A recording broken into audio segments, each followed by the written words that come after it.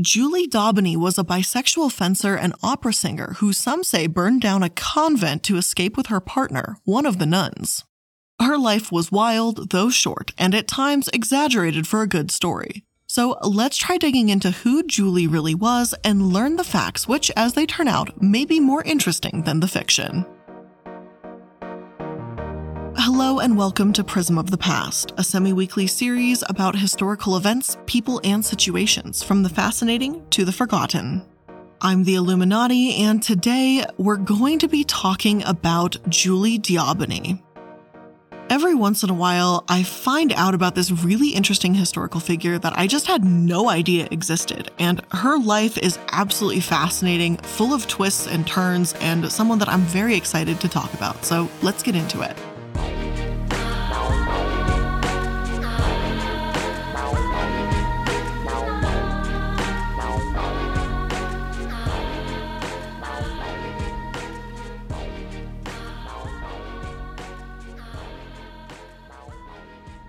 Julie was born around 1670 to 1673. Her father was a secretary for King Louis XIV's Master of Horse, Count d'Armagnac, one of France's greatest nobles. Other sources write Comte, not Count, but it's the same man. The title of Master of the Horse simply means that this person would be the third dignitary in court, and all matters connected with the horses and hounds of the sovereign, as well as the stables, coach houses, stud, mews, kennels, and the like, are within their jurisdiction. In France, this position was known as the Grand Squire of France, and the office existed until Louis XVI's reign. The point is, her father was close with some incredibly important people. It's said that Julie first lived in the riding school at Tuileries Palace in Paris before moving with the court to the Palace of Versailles in 1682, when she would have been about 10 years old. However, while her father worked in this royal luxurious court, Julie was growing up in the great stables. And this wasn't just some barn, of course, it was the royal stables, and they were massive. According to one source, the opulent furnishings, gilded halls, and scenic gardens of Versailles are legendary. Less known is La Grande Écurie, one of the royal stables that once housed more than 2,000 horses for the court of Louis XIV. Designed by Jules Hardouin-Mansart, the royal architect responsible for Versailles' Hall of Mirrors, the Écuries were one of the most ambitious livery construction projects ever undertaken by a monarch. Commissioned by the king and constructed over 3 short years from 1679 to 1682, this magnificent horse arena became one of the most important features of the court, a place where the arts truly flourished, paving the way for classical dance as we know it today. Their proximity within grounds meant that each discipline influenced the other. This was not just because fencing, riding, and ballet require superb physical coordination and grace, but also because all three, not to mention painting, music, and sculpture at the time, were based on the harmony of the spheres, the ancient Greek concept revived during the European Renaissance that art, music, and bodily movement were attempts to reflect the cosmic workings of the universe based on mathematical principles. Measured ways of walking and bowing, for example, placed court behavior above that of tavern or country fair, at once mirroring the cosmos and underscoring the nobility's societal hierarchy through the complex rules of etiquette. This was a place where fencing, riding, dance, and the arts as a whole thrived. Julie, too, thrived there and was said to excel at fencing from an early age. Around this time, when she was about 12 years old or so, she started dressing like a boy so she could compete against other boys and men. Fencing wasn't unheard of among women, but competing against men was. However, just a few short years later, when she was around 14 or 15, Julie's life changed. She became the mistress of Louis de Lorraine, her father's employer. Now, there's little to no information out there about how her relationship with her father's employer began. Many of my sources simply say that she caught his eye and then just move on to the next stage in her life. I have no idea what the relationship was, but the man was around his mid-40s or so when he was sleeping with her, so it's a bit gross.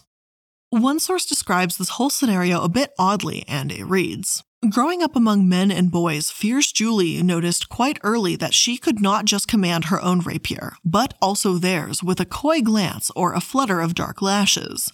Even so, she was between 14 and 15 years old, she became the mistress of her father's master. The Count was around 30 years older than her, married, and at the time the proud father of 14 children. He was still very handsome and a man with great manners and elegance. Julie took his heart by storm. He introduced Julie to the court and the world, spoiled her with presents, and took her to entertainments, but even for a man of his rank and status, having such a young mistress, an unmarried one on top of it, was not too good for the reputation. So Louis went in search of a husband for Julie so that their affair could continue. And yes, you're hearing that right. At least that's what some sources say. Others say it was her father who wanted her to be married, possibly because he found out about the affair. Generally speaking, though, you'll hear quite a few different versions of events when it comes to Julie's dad. Some say he was dismayed by her actions and dressing as a boy, whereas others say he passed on his fencing skills as well as drinking and gambling vices to her. Anyway, regardless of whether or not her father approved doesn't really matter much because unfortunately around this time, not only was Julie married, but her father also passed away. From here on out, she became known as Le Maupin as she married a clerk known as Sieur Jean de Maupin.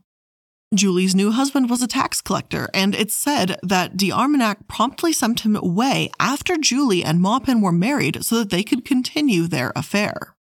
Others say that it could be Julie who basically encouraged her new husband to get away so she'd have lax supervision. We're not sure what happened here. But again, whatever the case may be, whoever dispatched him, Julie pretty clearly did not love him, and it seems she wasn't satisfied by Louis anymore either. Apparently, while haunting the stables and fencing halls, Maupin fell passionately in love with an aspiring master swordsman, Henry. After a time, they took the road to Marseille, where he claimed to have property. One version of the story says Armagnac persuaded M. de la Reynie, the Paris chief of police, to pressure Henry to leave, then became furious when Julie went too. Others say Henry had fallen afoul of La Reynie because he had killed a man in a duel behind a church of the Carmelites, or because he and another gallant had a run-in with a patrol. This journey to Marseille and her experience once there proved to be the turning point in Maupin's life. In Marseille, she discovered her future vocation and her bisexuality. Whether she had cross-dressed before is uncertain, but on the journey she did so. She cross-dressed frequently, having no trouble passing as a boyish cavalier due to her figure and her ease in a masculine environment. Once in Marseille, if not on the way, Henry confessed he had no property there. Maupin forgave him. To survive, they gave fencing exhibitions in taverns, advertising her as a woman despite her attire. According to a famous anecdote, when a heckler called out that she was really a man, she settled the question by tearing open her shirt. To keep going, they added singing to their show since they both had fine voices. They traveled the countryside, doing what they could to get by singing and fencing. As it turned out, opera singing was something Julie also had a knack for, so she decided to pursue her dreams and audition for none other than the Marseille Academy of Music and start a new chapter in her life. Pierre Gautier, a friend of Jean-Baptiste Lully, the premier opera composer in France, was Julie's trainer. Her lover Henry was hired as well, though it's said that their relationship didn't last either and ended around this time when she began breaking into the opera world. As one source puts it, though she had no formal music training, her pleasing voice, natural gift for music, and physical attractiveness enabled her to take some roles at the recently founded Opéra de Marseille. A lack of a formal musical education was not a hindrance for an opera career at the time, and her natural singing and acting talent and prodigious memory compensated for her inexperience. Opera was massive at this time. Opera singers were the celebrities, the entertainers, and Julie was on her way to becoming one of them. One young woman in particular seemed to admire Julie's performances, and the two of them fell in love, but of course, the young woman's parents were having none of it. She's just described as a beautiful blonde youth, with only one source giving the name possibly being Cecilia Bortagalli. So, unfortunately, I have no other details about this woman. It's said that her parents apparently sent her away to a convent in Avignon to separate the two. Julie, undeterred, posed as a postulant nun and entered the convent herself to resume the affair. So yeah, she broke into a convent to be with the woman she loved. However, obviously, Julie and this woman didn't want to stay there, so they hatched a plan to escape. When an elderly nun died, Julie stole the body and placed it on top of her lover's bed, setting a fire to disguise the corpse before they fled. Presumably, this was to make everyone believe that her blonde lover died in a fire when, in actuality, they had escaped to be together. One source writes, the affair only lasted 3 months before either Julie tired of the girl or the girl tired of the privations of life on the road. Either way, she returned to her family in Marseille. Once her tale was told, a tribunal was convened and Julie was convicted in her absence of body snatching, kidnapping a nun, and arson against a convent. The sentence was death by burning. Julie had become a fugitive.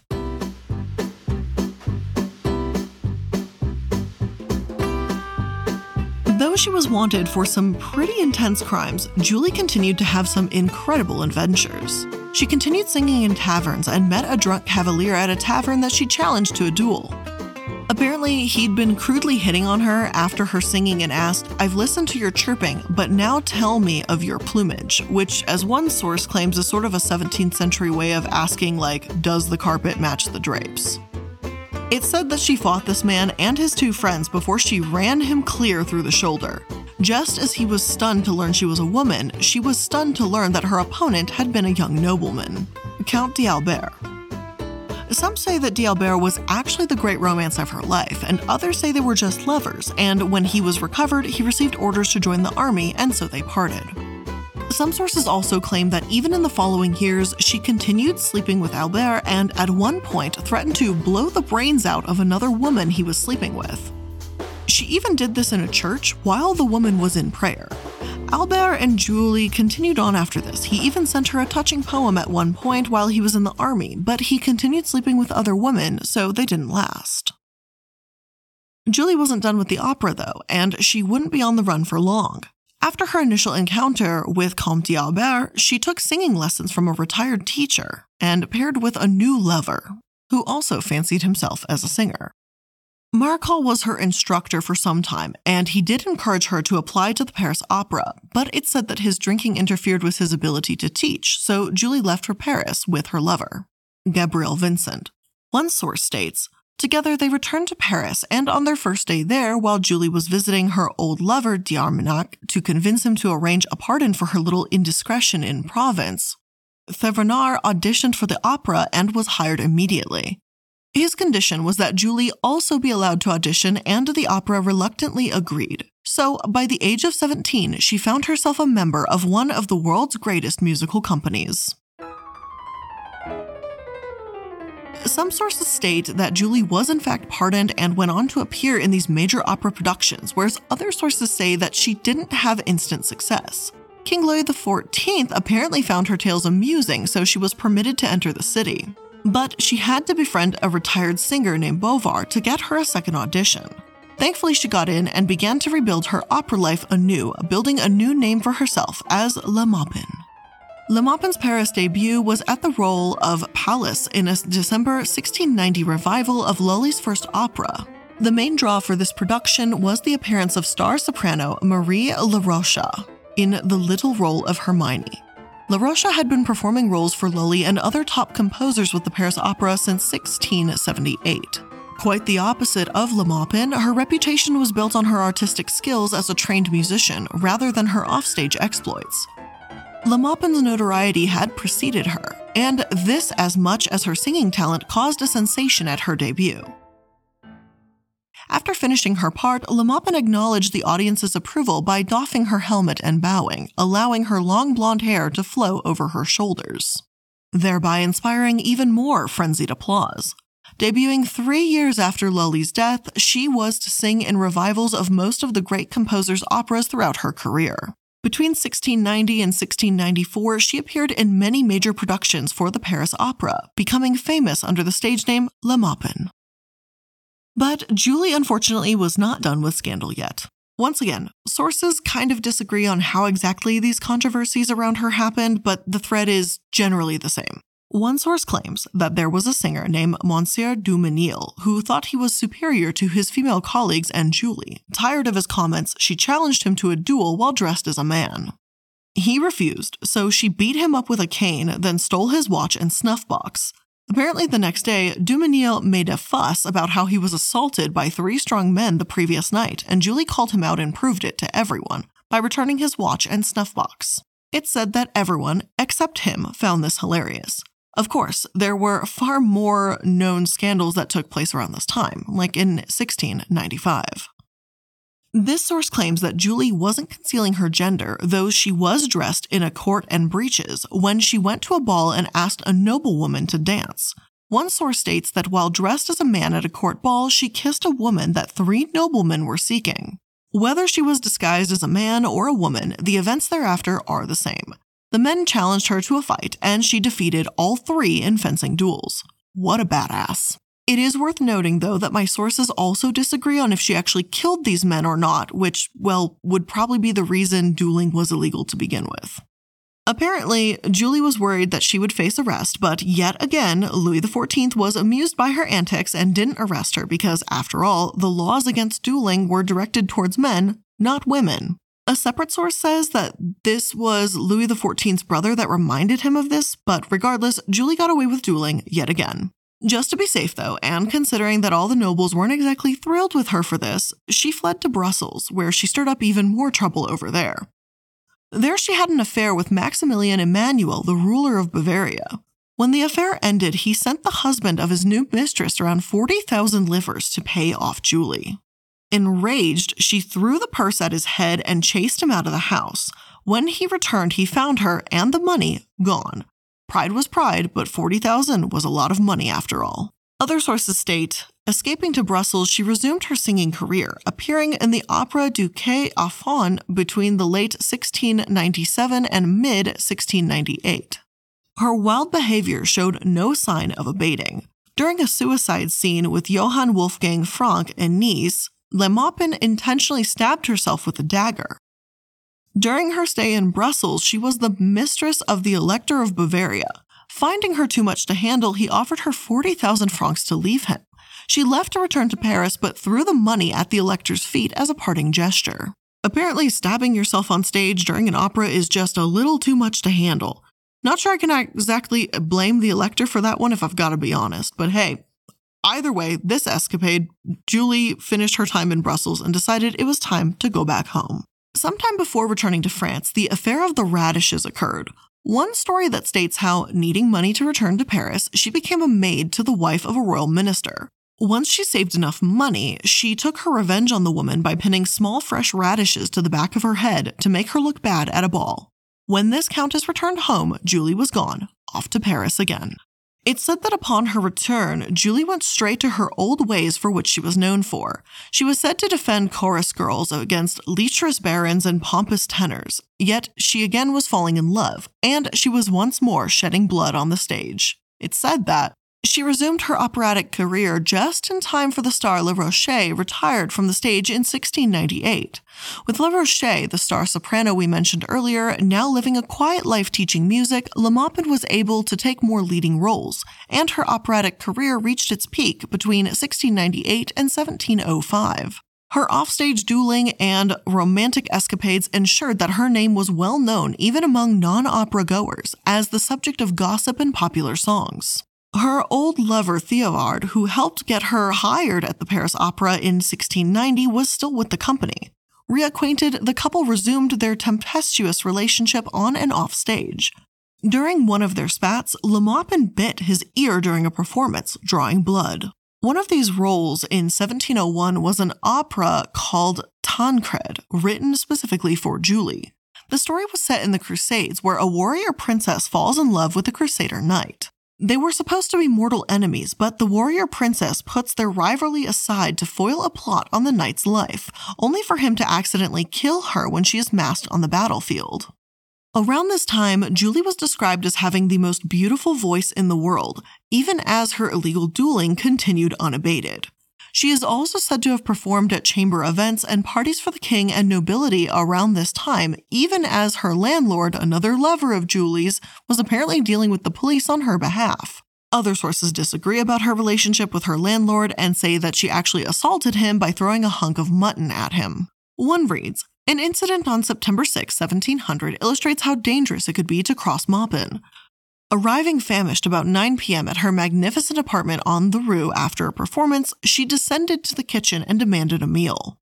Her landlord refused, saying meals were not part of her lease. She thereupon pulled a hunk of mutton off a spit taken from an oven and flung it at him, hitting the door through which he was beating a retreat. The cook, a woman, brandished the spit, so Maupin struck her with a huge door key and with her sister, doubtless a current partner, and 3 lackeys, floored her with kicks and punches.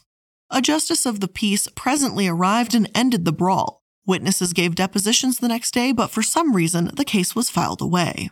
I've got to wonder if it was filed away because she was such a famous opera singer at the time, honestly. I mean, we talk about how celebrities can get away with things now. I've got to wonder if it was true back then, too. But not only was she throwing mutton chops at her landlords, but she was breaking all sorts of rules, and she was also making music history. Tancred, it is believed, was the first French opera in which the principal female was not a soprano. Yet, as iconic and badass as Julie may be, she was as much a lover as she was a fighter. It's said that Julie fell in love with that star soprano, Marie Laroche, then later she became smitten by Francois Moreau. It's said that she was genuinely devastated when Francois refused her advances and that she may have even attempted suicide as a result. Some say her husband, and I know, we almost forgot about him, right? Returned around this time, by 1701, but he died literally a few years later. Apparently, he ignored her sexual escapades, and Julie operated under the belief that stolen fruit tastes sweeter and continued having affairs, though they lived together amicably. Yet, despite all these affairs and scandals and messes that she found herself in, ultimately, Julie was ready to settle down, and so she did, with the most beautiful woman in all of Paris. Julie was made for perils as well as tenderness, as she wrote in a 1703 letter. And it was in 1703 that she left the perils behind and fell in love with Madame de Marquis de Florensac, the most beautiful woman in France. It's said that she was so beautiful that the Dauphin, the eldest child of Louis XVI and Marie Antoinette, was obsessed with her. La Florensac and Julie were said to have lived together in perfect harmony for 2 years, the longest continuous romantic relationship of Julie's life. After all, they both fled to Brussels to avoid royalty before, so they had plenty to bond over. However, tragedy struck. In May 1705, Le Maupin debuted what was to be her last role as Isabelle in La Vivienne by the famous flautist Michael de la Barre. Known more as an instrumentalist than a composer, Le Barre wrote a series of 18 books of solo flute music, the first such music published for flute. During the run of Le Barre's opera, de Florensac became ill with fever and died 2 days later on July 2nd. Devastated by the loss, Le Maupin retired from the stage.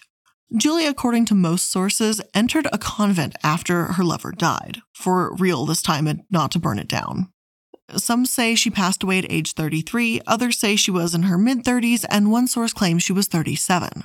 While some say she may have founded a chapel or a hospice and moved to Provence, those accounts have been considered unlikely. It's said that when she died, her body was cast upon the rubbish heap at the convent, though ultimately she just sort of slipped away into anonymity for the rest of her life, so we can't say for certain. Even though one of my sources mentioned her husband dying as I mentioned earlier, others say that she actually may have simply lived in relative peace and quiet with her husband before passing away. Everything from her birth date to place of birth and even her real name have been subject to speculation over the years. While her professional name was Mademoiselle Maupin, cheered by crowds as La Maupin, acquaintances addressed her as Emile in her letters, and Thivenot called her Julia. She's also been known as Madame de Maupin and Madeleine, though she's most known as Julie d'Aubigny. There have been multiple novels written about Julie, though, ultimately, and there's still so much about her that's unknown and pure speculation. In 1835, Théophile Gautier wrote a famous novel whose main character is based on her. This book has actually been banned and is described in the New York Times as a classic of erotic literature, thronged with gallants and with coquettes all afroth with laces and petticoats and corseted within an inch of their lives. Then, a book called La Maupin, a thoroughly researched investigation of her life, was written in 1904. And Kelly Gardiner wrote about her life in a book called Goddess in 2014. Goddess has been given a ton of praise in recent years, and it will be coming to the big screens soon, so I absolutely cannot wait to see that movie when it's released. Not only has Julie affected opera history, but she honestly was just kind of one of my new low-key favorite people to learn about. A bisexual fencer and well-known opera singer. Though her life was short, her legacy will absolutely live on. But with all of that being said, though, that's where I'm ending today's episode of Prism of the Past. I hope you learned something new, I hope you enjoyed it, and if you did, let me know your thoughts about it. Thank you for spending a bit of your time with me here today, and I'll see you in the next one. Bye!